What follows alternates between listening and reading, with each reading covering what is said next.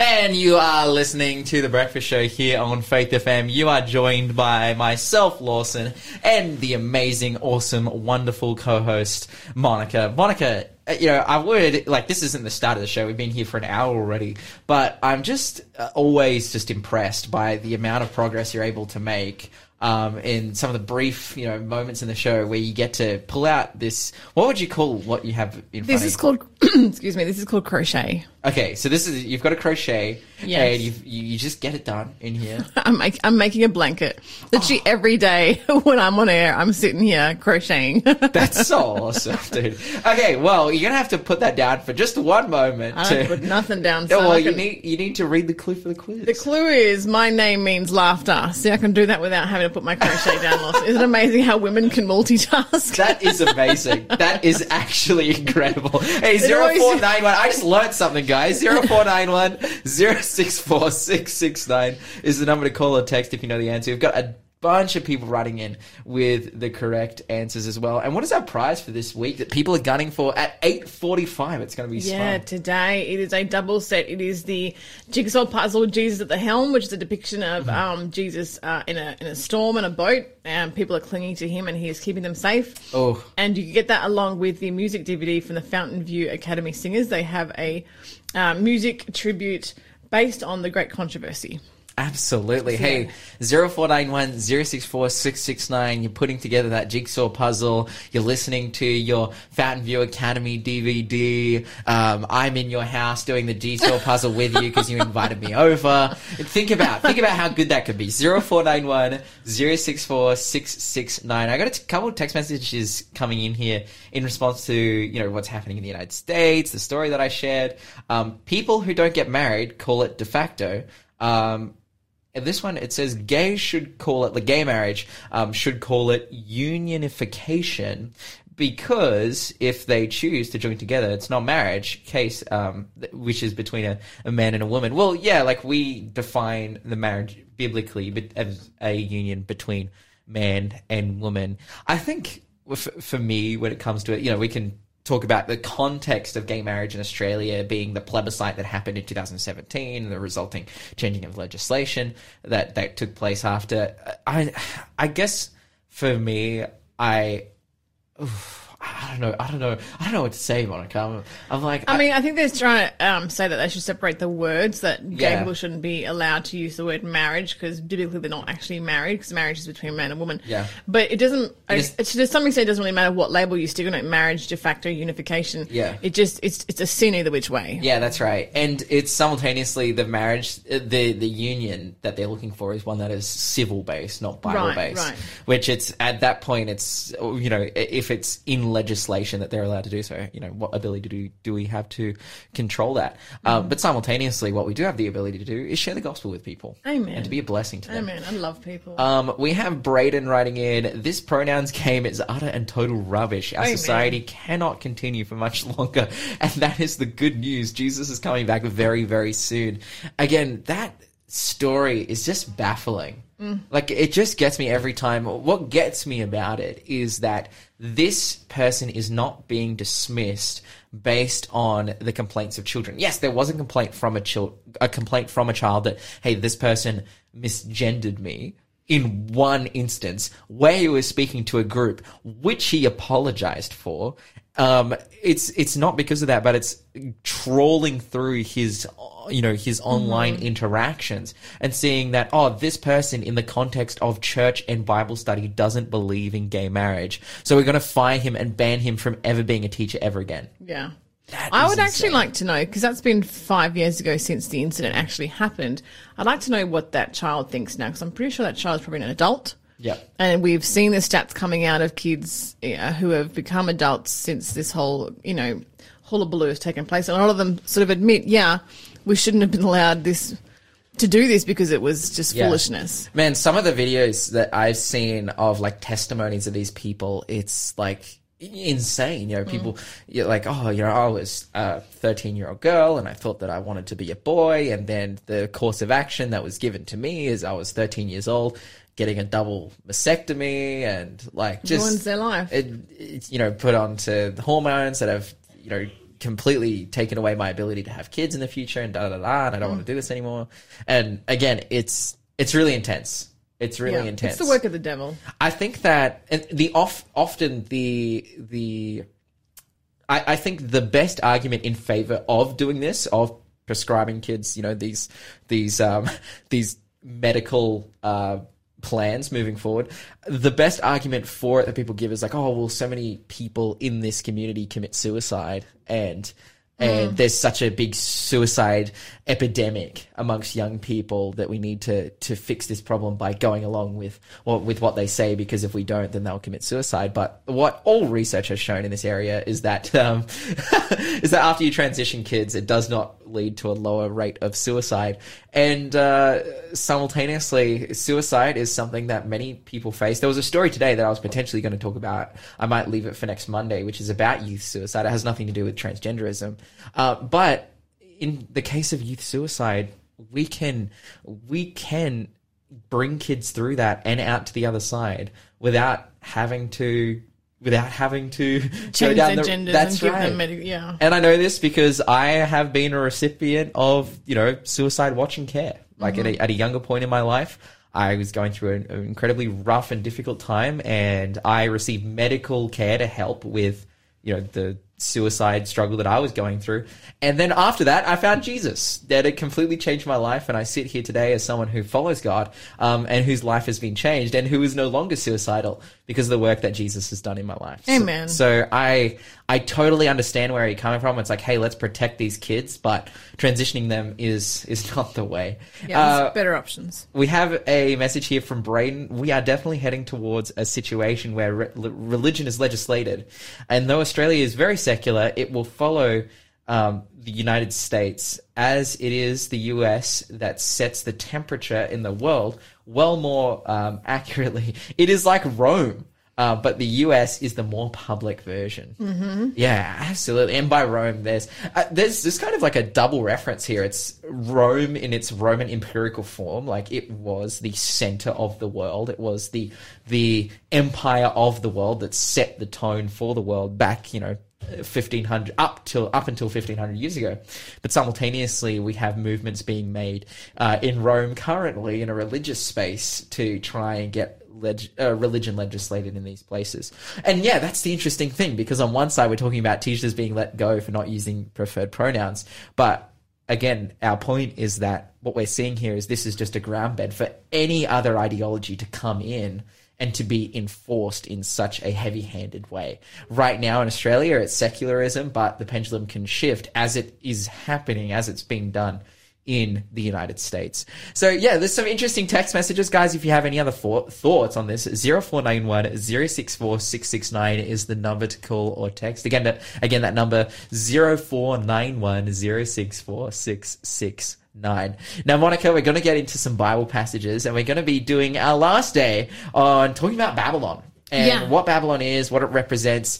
Of course, yesterday we were called to commit to God rather than commit to Babylon. Rather than, and I gave my little illustration. I talked about how, how can we expect Jesus to accept us at his return if we don't have a relationship with him?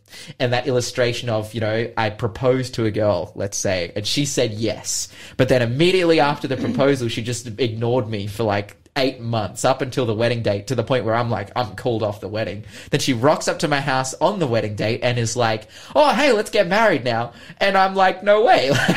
And the question coming out of that was, is there an appropriate response? I don't know you. And the answer is absolutely yes. Like, we don't have a relationship at the level that I'm willing to marry you if you ignore me for 8 months, even after I propose to you. Jesus has, quote unquote, proposed to us all. He's given us, every person, the opportunity to have a relationship and be saved. And if we're not willing to engage in that relationship with him, then we can very much end up in a position where we just don't have one, where we're not following him, and when we're not his children. Now, that was yesterday. We come to today, and we're looking at Babylon again. And the title of our study is Babylon, the Center of Idolatry. Well, we talked about how Babylon is against God. right? They're the original in its original form in the Tower of Babel. They have made a tower that reaches up into the heavens so that they could stand against Jesus and against God and his ideals. But what does that look like for us today? We're going to be seeing, very clearly. You're listening to The Breakfast Show. Contact us on 0491 064 669. And to gain some understanding of that, we're going to be looking at Babylon in practice. So do you want to go to Jeremiah chapter 50 for us, Monica? Jeremiah chapter 50, and we have a bit of a passage here. Do you want to read 33 to 38? And then I'll pick it up as well in 51. So Jeremiah 50, 33 to 38. I'm reading from the New King James Version, and it says this. Thus says the Lord of hosts, the children of Israel were opposed, along with the children of Judah. All who took them captive have held them fast. They have refused to let them go. Their Redeemer is strong. The Lord of hosts is his name. He will thoroughly plead their case, that he may give rest to the land and disquiet to the inhabitants of Babylon. A sword is against the Chaldeans, says the Lord, against the inhabitants of Babylon and against her princes and her wise men. A sword is against the soothsayers, that they will be fools. A sword is against her mighty men, that they will be dismayed. A sword is against their horses, against their chariots, and against all the mixed peoples who are in her midst, and they will become like women. A sword is against her treasures, and they will be robbed. A drought is against her waters, and they will be dried up, for it is the land of carved images, and they are insane with their idols. Absolutely.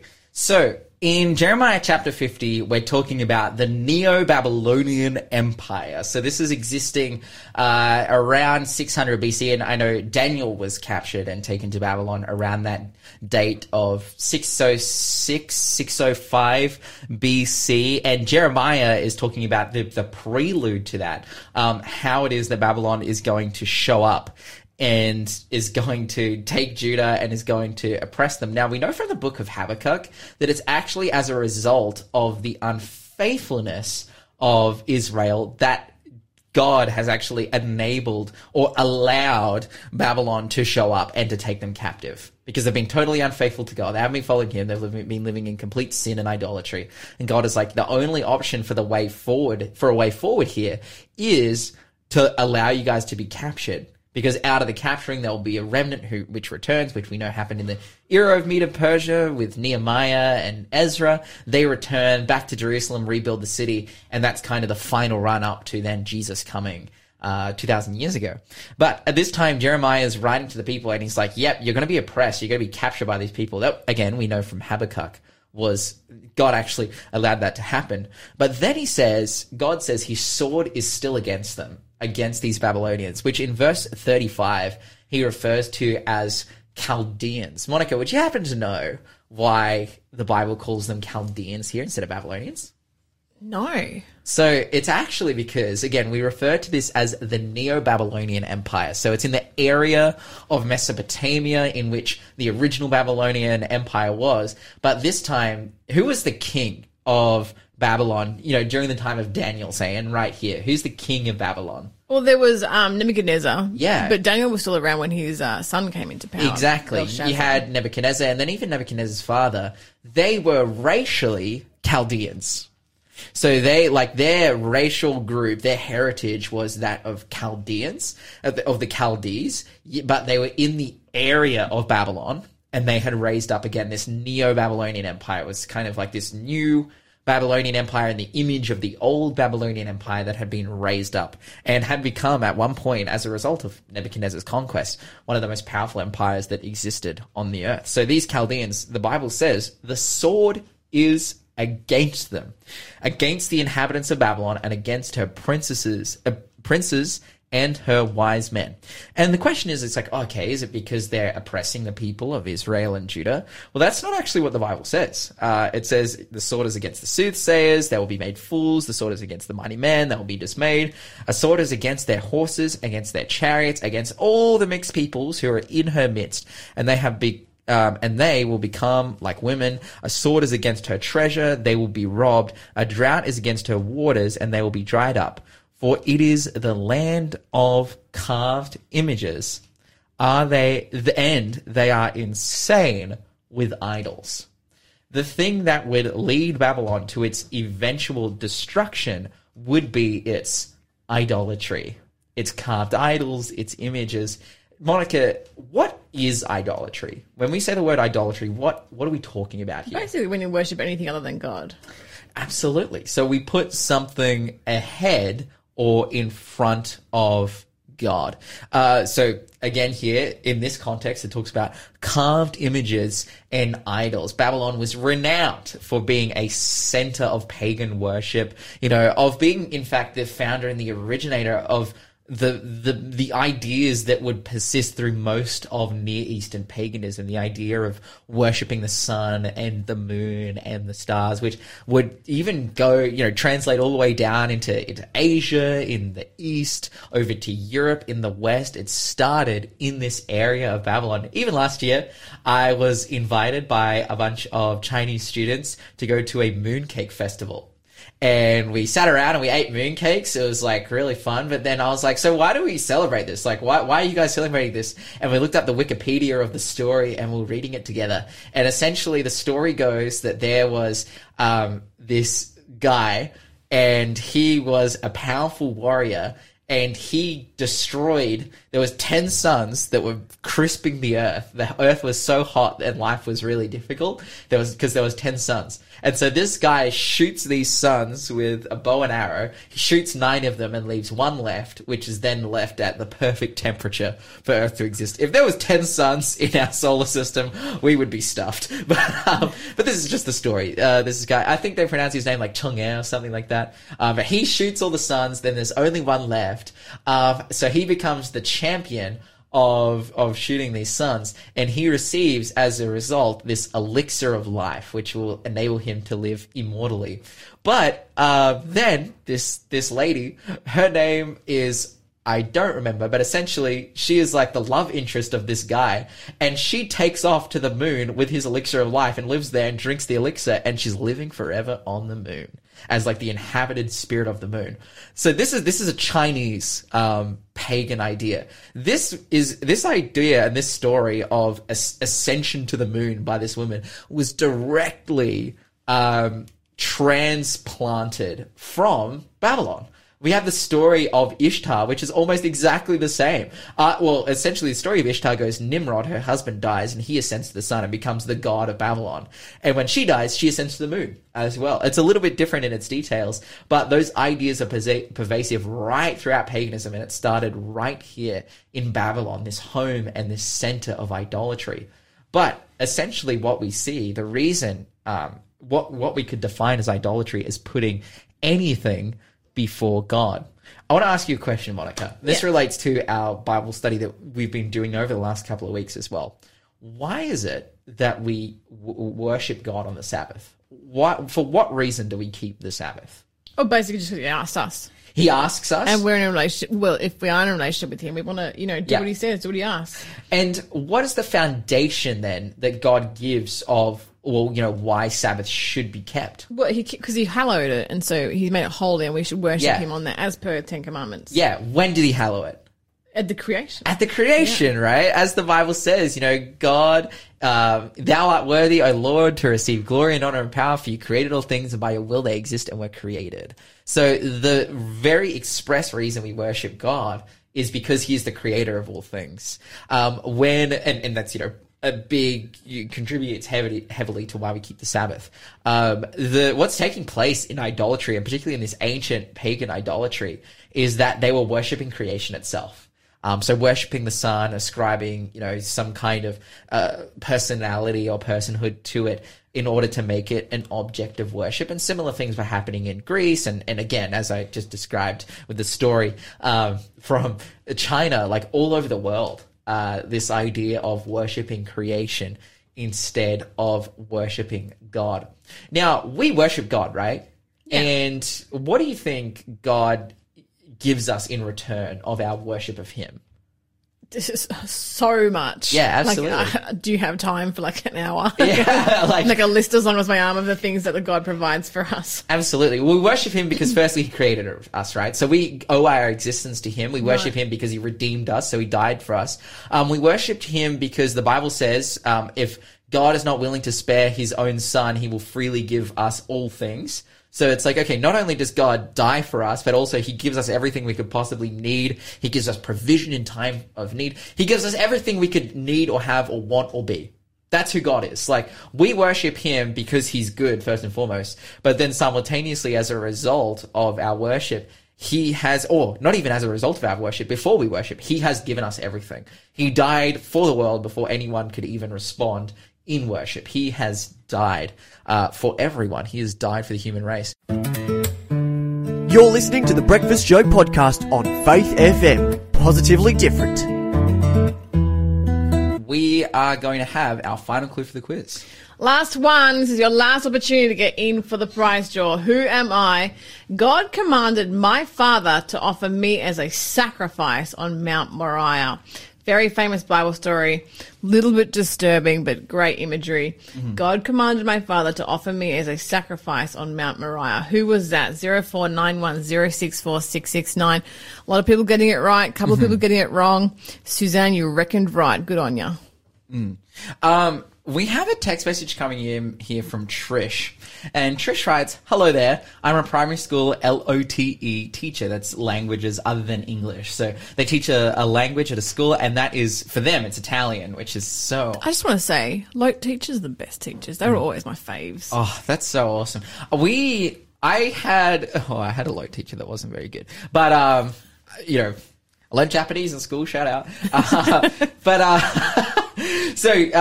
LOTE teachers need to use masculine and feminine language processes. Mm-hmm. So she's teaching Italian. So I think the difference there is like le and la in Italian. I know that doing Greek and Hebrew, like in Spanish, German, a lot of languages have a masculine and feminine form. And especially like using Greek and Hebrew in a tertiary context where we're like explaining sentence syntax and whatnot, it's something you always have to comment on, is the masculinity or the feminality of the text. Like, you just have to do it. She's like, but then Trish goes on to say, I'm waiting for the day when I will be told that I can't use these processes, which inevitably means I will not be able to teach Italian. God bless. Right. Trish, that is so intense. Yeah, because like you say ciao bella. Yeah. But if you say it to a dude, you have to say ciao bello. Yeah. So, like, what are you going to do? Are they going to come up with the third option to just, like, it doesn't make any sense. Yeah. They're literally going to have to create a whole new language for all the languages that have a masculine and feminine forms. Yeah. Well, this is the thing, like, in Greek, for example, they have a neuter form, which is like a non-masculine, non-feminine, but it's only for specific words. And so they're just going to have to apply that to every word, and it'll just make it really confusing. Yeah. Hey, you're listening to The Breakfast Show. We have another text message here which relates to our Bible study. Freco writes in, Joseph had a dream when his mum and his dad were the sun and moon, and his brothers were the stars. I love this dream, by the way. Yeah. I love this story because it actually reveals what we're trying to get at here. So as we've been saying and trying to understand, we worship God because he's the creator of all things. Right? And in idolatry, we see that they have personified the elements, the sun, the moon, the stars, the wind, the water, the waves, the fish. They've personified creation to worship it.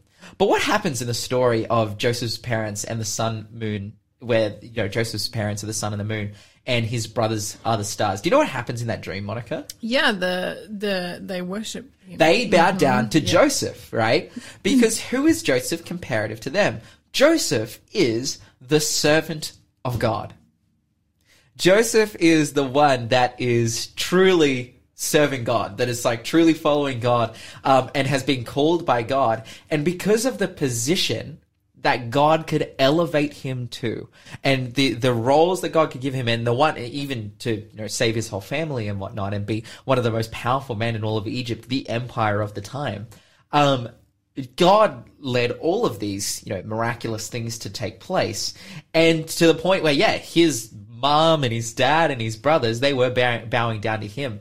But the meaning here is that even the elements themselves, the objects of worship in other religions, bow down to one who is following God, but ultimately bow down to God. They are subject to God. And they are subject also. You could say, oh, the elements have never been subject to us. What are you talking about? Like the sun, the sun, the moon. Like I can't just go and fly into the sun with a rocket. I'll die. Like those kinds of things, right? It's like, how are the elements subject to us? The point is that the elements, creation is subject to God. And if we stand on God's side, then they are subject to us. Again, in a context, not that, we can bend the elements or something like that. Which actually, by the way, has happened in the Bible. We know that the sun stood still for a period of time again, but this is because people decided to be subject to God, and they decided to follow God, to put him first, and even the elements are subject to God as well. Paganism, on the other hand, and idolatry, we see it's when they worship creation, or that was the kind of outflow that was taking place. We know that this is against God because he states it quite clearly in the Ten Commandments. He says in Exodus chapter 20, verses 4-6, he says, "You shall not make for yourself a carved image, any likeness of anything that is in heaven above, or that is in the earth beneath, or that is in the water under the earth. You shall not bow down to them, nor serve them. For I, the Lord your God, am a jealous God, visiting the iniquity of the fathers upon the children to the third and fourth generations of those who hate me, but showing mercy to thousands, to those who keep my commandments." So God is absolutely clear. Please don't do this. It is idolatry, and it's against it's in the Ten Commandments that it's against it's morally wrong. It's morally a sin. It's in his moral law. Do you want to read for us Psalms chapter 115, verse 4-8? Psalm 115, verse 4-8. If you can get that for us, Monica. Their idols are silver and gold, the work of men's hands. They have mouths, but they do not speak. Eyes they have, but they do not see. They have ears, but they do not hear. Noses they have, but they do not smell. They have hands, but they do not handle. Feet they have, but they do not walk. Nor do they mutter through their throat. To those who make them are like them. So is everyone who trusts in them. Absolutely. So, that's a bit of an ending. Those who make them are like them, so basically horribly incompetent. Yeah. So literally can't do anything. Yeah, that's right. So that's essentially what it's like. Look, these statues can't do anything for you. Yeah. Now, in terms of the modern world, do I worship statues? No. There are people in the world who worship statues, definitely. You can see that in the East, you can see that in the West, you can see that in the Vatican. There are people who worship statues. But, is like for me, could I be not following God, but not worshiping statues? So then I'm like, okay, well then I'm not committing idolatry. Often we apply this and we say that you're committing idolatry when you put anything before God. And the basic understanding and the basic thought is that when you put anything before God, you're relying on that to, provide for you, to give you means or whatever it may be. For a lot of people, it's their work. For a lot of people, it's, certain other people in their life. It's a hobby. It's themselves. I think all idolatry is a form of selfishness. That's because you're worshipping something for what you can gain from it rather than what you can give to it. And that's why I think there's also the potential that people aren't committing idolatry yet they don't know the name of Jesus because, there's a whole conversation about what is really idolatry. And even if you know Jesus, even if you are a Christian, you can still be committing idolatry and guilty of that sin. But ultimately, when we are idolizing someone or something that isn't God, when we're worshiping something that isn't God, we're putting them in a place of dependence and need. And I see this a lot with people's careers, especially, or work and money and means and gain. And I think personally I've experienced in my family, and many people have experienced, the how fickle your career can be and money can be. We talked about the story of this teacher. He accidentally called a group of girls, and it turned out that one of them didn't identify as a girl and they lost their career. Now this man, he's not relying on his career, he's relying on God. And he's saying, okay, well, fair enough, and he'll be able to get through this. Things can be so fickle, things can change in an instant. If we worship anything that's in this world, it will let us down, but God will not. You're listening to the Breakfast Show podcast on Faith FM. Positively different. You are listening to The Breakfast Show, and we have come to the time where we do nothing else but spin that wheel. So we're going to start with that right now. Hold on, Monica. I know, I'm just ready. Spin it, DJ Go for Shanna. There the spin goes. Where it stops, nobody knows. And we have a winner. Okay, amazing. We're gonna try and get them on the phone right now. While we're getting them on the phone, Monica, give us some answers for the quiz. The answer was Isaac. So Isaac, the king of Gerar sought out Isaac to make a treaty with him that he would do him and his people no harm. Isaac was 40 years old when he married the daughter of Bethuel, the Aramean from Padar Aram. Isaac had a taste for wild game. I didn't know that about him. Isaac's name means laughter, which is just a beautiful meaning in my opinion. And God commanded Isaac's father to offer Isaac as a sacrifice on Mount Moriah. So there you go. It was Isaac. Congratulations to everyone who got that correct. Kudos for getting your Bible knowledge up there. It's a really great endeavor. And we're going to see if we can maybe get our winner on air. I think we've got them on the phone. But it's interesting that Isaac's name is Laughter because Sarah laughed. So Isaac's actually funny. Yeah. Like, he's not like the one who's constantly laughing. He's the one who's making people laugh. Of course, he was making people laugh before they were born. Because God goes to Sarah and say, hey, you're going to have a baby. And she's like, lol, no. But hey, we have our winner on the phone. Chris, are you there with us? I'll give him a plug.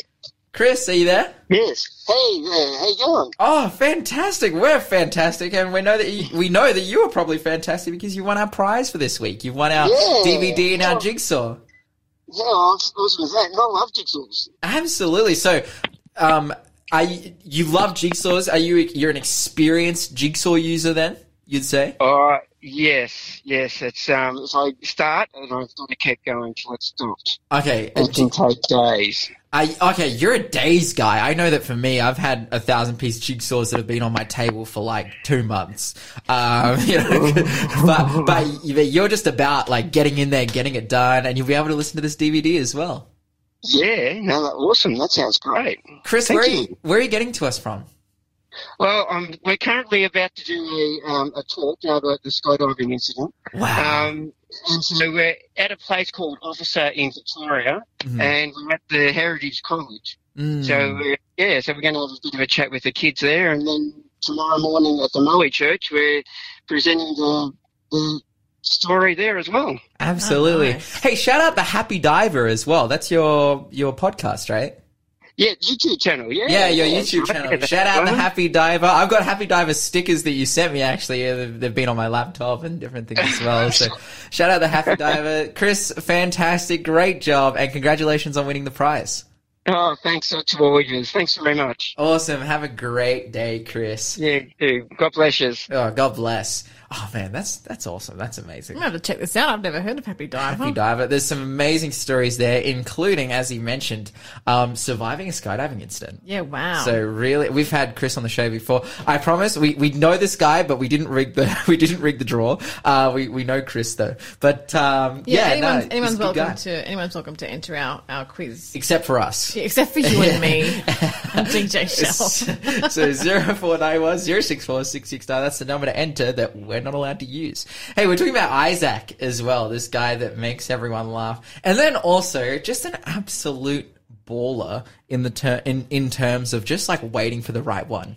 He was like, he was 40 and the servant got sent out to find him his wife, found his wife, got the hookup with Rebecca. So, dude, doing well, living his best life. Amen. Isaac. And, not putting pressure on it, but saying when the Lord leads, the Lord leads. So, hey, to all our listeners, maybe you're sitting there, as we're sitting here in the studio as well, single. You're thinking about, okay, what's my future? Who is it that God has prepared for me? Well, there's... Lawson's back on the single train. Yeah. Look, I'm just giving myself hope, okay? Absolutely. But yeah, then of course Isaac having his 2 sons, Esau and Jacob as well. There's a little bit of controversy there. There is something to be said about, Isaac kind of played favorites a little bit with his sons. Yes, he did, rather. And, which isn't a very good situation. But then also Rebecca played favorite too. It was an interesting. Always ends in disaster when you play favorites with the kids. Absolutely. You know, we know that God shows no partiality. That's right. It is only man. So let us, live as Jesus lived, showing no partiality, but loving those, loving everyone. I was about to say loving those who love you, but I'm like, no, that's not what God did. God loved everyone. That's right. He loved those who persecuted him. Yeah, absolutely, absolutely. Remember to talk faith, live faith, and act faith, and you'll grow strong in Jesus Christ. Be with you till we meet again. God be with you till we meet again. By his counsel's guide uphold you, with his sheep securely fold you. God be with you till we meet again. Until we meet again at Jesus' feet.